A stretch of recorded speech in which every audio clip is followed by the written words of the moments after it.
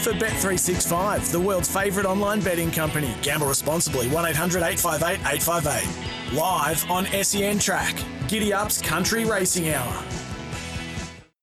At the 150 with Not an Option, and Who Dares lifting the middle. Who Dares and Not an Option. They're toe-to-toe. 100 metres to go. Who Dares and Not an Option. Their heads in unison. Not an Option just in front, just one. There it is, Not an Option winning yesterday in the Chester Manifold Stakes. It was a good performance. It was ran in very, very fast time. It was a nice warm day there at Flemington, and the trainer of Not an Option is Mike Moroney. He's been around a long time. I wonder if he still gets nervous in close finishes like that. He's been good enough to jump on the line and give us a few minutes of his time. Mike, good morning. Yeah, morning. Morning, guys. Do you still, as I said, you've been around a long time. You still get nervous when it's a bit of a head bobber like that? Yeah, you do. You certainly do. You think it probably, been involved for a long time, you can get it right. And I thought he sort of had it one halfway down, but then he got into a bit of a bumping jaw with the horse inside him, and for a while there I thought it had better of us, but especially with the weights. But he carried the weight and tried very hard, which is he's got a remarkable stats on at 1,400 metres on top of the ground. He's a real firm tracker. And when we brought him back, Mr. Spring, we thought that we'd sort of aim where we thought the good ground was going to be, but we had nothing but rain. And a couple of runs he just got put out of play because of the weather. But certainly this one here, the ground was just good and proper firm, and that's what he likes.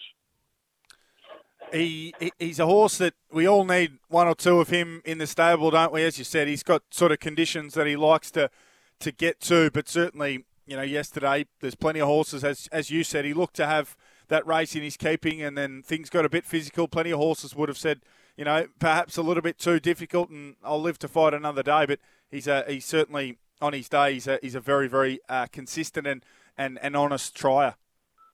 Yeah, no, he certainly is. Yeah, look, he came to us still Australian. I think they paid a fair bit of money from privately after he won the stakes race, the 2-year-old in New Zealand, with the idea he'd go to stud because he was a well-bred horse and that's and a gorgeous type of horse too. But he just wasn't racing well enough, so they agreed to geld him.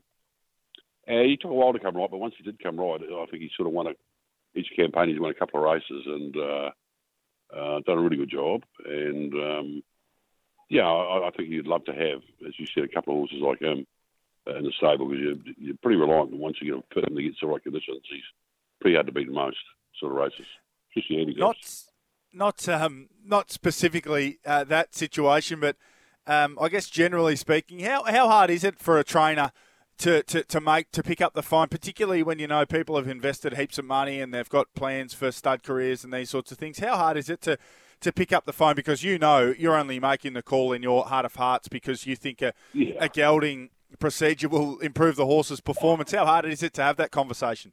Look, I do think that they sent the horse with the fact that if he didn't come up in Australia, that they would be forced into doing that and try and win the prize money. So, I think they've got 3/4 of it back, and he's still got a bit of racing left in him. So it goes to prove that you don't necessarily, these colts that you spend nice money on, you don't necessarily have to just rely on stud duties. If they stay sound, you can make the prize money, and he's going to probably do that, and it'll be a good result. What will you look to do with Not an Option moving forward? Just take things as they come, or short little let up for him? What's the plan? Yeah, look, we'll just have to look in front now and just see. I think there's a couple of 1,400 metre races coming up, which is his pet trip. And look, he's a horse you can claim off, so we wouldn't be against giving him one chance, say, back in handicaps and claiming off him. And then from there, we'll sit back and think, well, okay, a race at the Stradbroke at 1,400 is pet trip. If we do happen to get a dry Queensland, well, maybe that's his race. But we'll just see. He's sort of horse, he has been far away in a good wood in those sort of races, but just 1,200 metres is not quite his trip. That 1,400 metres is certainly his right trip. Certainly is, particularly when he puts his head down and fights like he did yesterday. Now, I believe you're over in New Zealand at the moment, Mike. Is that correct? Yeah, that's correct. I'm taking a 3:15 flight home. I've been here for just over 2 weeks, and the team's raced very well while I've been here. And combine that with the going to the stables and just seeing family, mum, spend a bit of time with mum and my grandchildren and that, so it's been good. How have you seen and found? I'm sure clearly you spend and focus a lot of your energy on the racing landscape in New Zealand and your part in that. But we've seen Ensign put a lot of money in. We've got Ellerslie returning quite soon. How are you seeing things from a New Zealand point of view? Yeah, well, look, I'm actually sitting here at Ellerslie in the hotel at the top of the straight overlooking it. It looks terrific. It looks great. It is our premier track.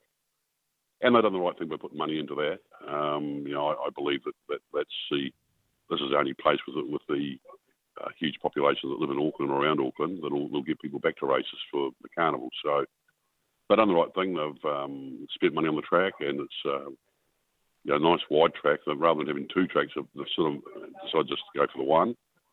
A lot of width.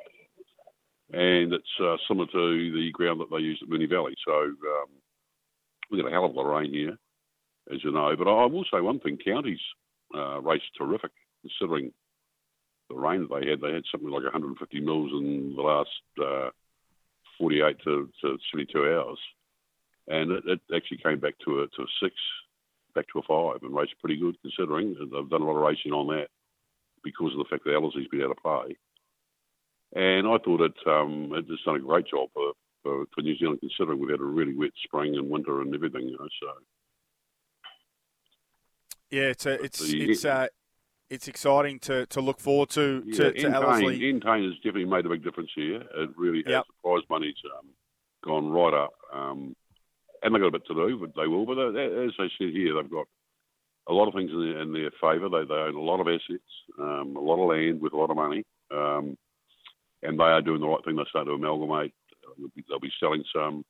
They'll be keeping the right ones. And I'm sure with the money they'll develop something with another training centre. It wouldn't surprise me if eventually they close down Cambridge, who's, I think, about 1,200 horses trained there. Huge big complex, but it's worth a lot of money now. They've built right out past there at Cambridge, so it wouldn't surprise me if the land's getting worth too much money and they pull up stumps there and take the money and use half for prize money and the other half to invest to keep prize money going, and the rest of it, go into building something new. Do you have plenty of confidence, Mike, when you're talking? Again, you're spending a lot of your energy in Melbourne and also in New Zealand. And you talk about these things that are happening in New Zealand, and some exciting, and some still need some work to be done. We've seen. The news with Rose Hill and the sale there, or the prospective sale.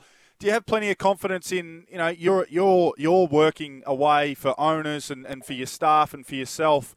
Is there plenty of confidence in what's happening in Victoria? There's been a lot of noise made. Plenty of confidence about the way things are going in Victoria? I think Victoria's getting left behind. I really do. I think this is the sort of thing, like for argument's sake, the Trade Association went to them, and when we had my work cover went from, I'll take you through some figures. My work cover here in New Zealand is $38,000 a year. My work cover in Australia was $97,000. It's now got to $240,000. Wow! Now it's up.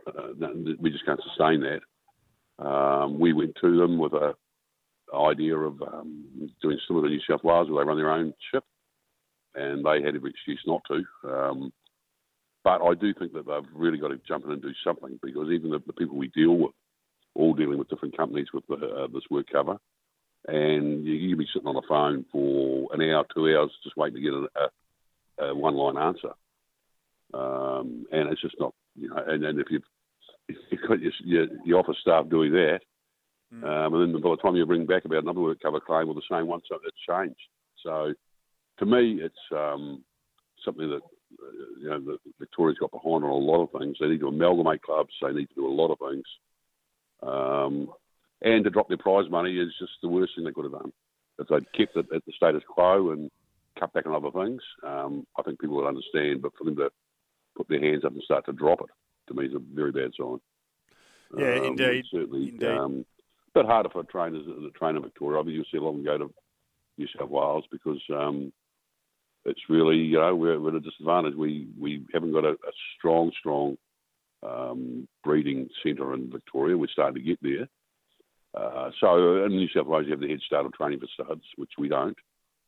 And now with this prize money difference, well, that's really put us even further on the back foot. So, but they need to.